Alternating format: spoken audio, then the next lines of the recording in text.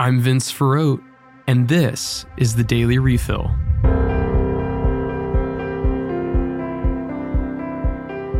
This past weekend, a bright moment occurred in Lebanon. 2 Lebanese priests were beatified, which is the last major step before being named saints.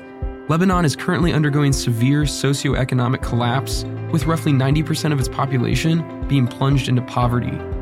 The 2 beatified were Capuchin priests, Fathers Leonard Melki and Thomas Saleh. They were killed for their faith in Turkey under the Ottoman Empire in 1915 and 1917, respectively. Cardinal Marcello Semeraro said that injustice and hatred like these 2 experienced still continues in our world today. However, he explained that these new blesseds give light and hope in the midst of it. He also reminded the crowd that it's the Holy Spirit who gives courage in the face of these evils and fears, and that these 2 are witnesses to that reality. Blessed Leonard Melki and Thomas Saleh, pray for us.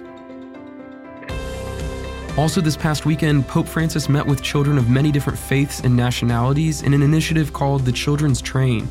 Rather than having a prepared text to deliver to them, the Pope spent most of his time answering questions from the kids. There was a poignant and insightful moment when a boy who was a Ukrainian refugee asked the Holy Father if he could come to Ukraine to save all the suffering children.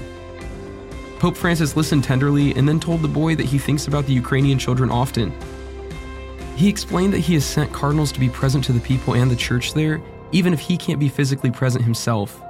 Notably though, he didn't rule out a trip to Ukraine, but he did make it clear that if he were to travel there, it would need to be under the right circumstances and at the right time, so as to help and not hurt the global situation.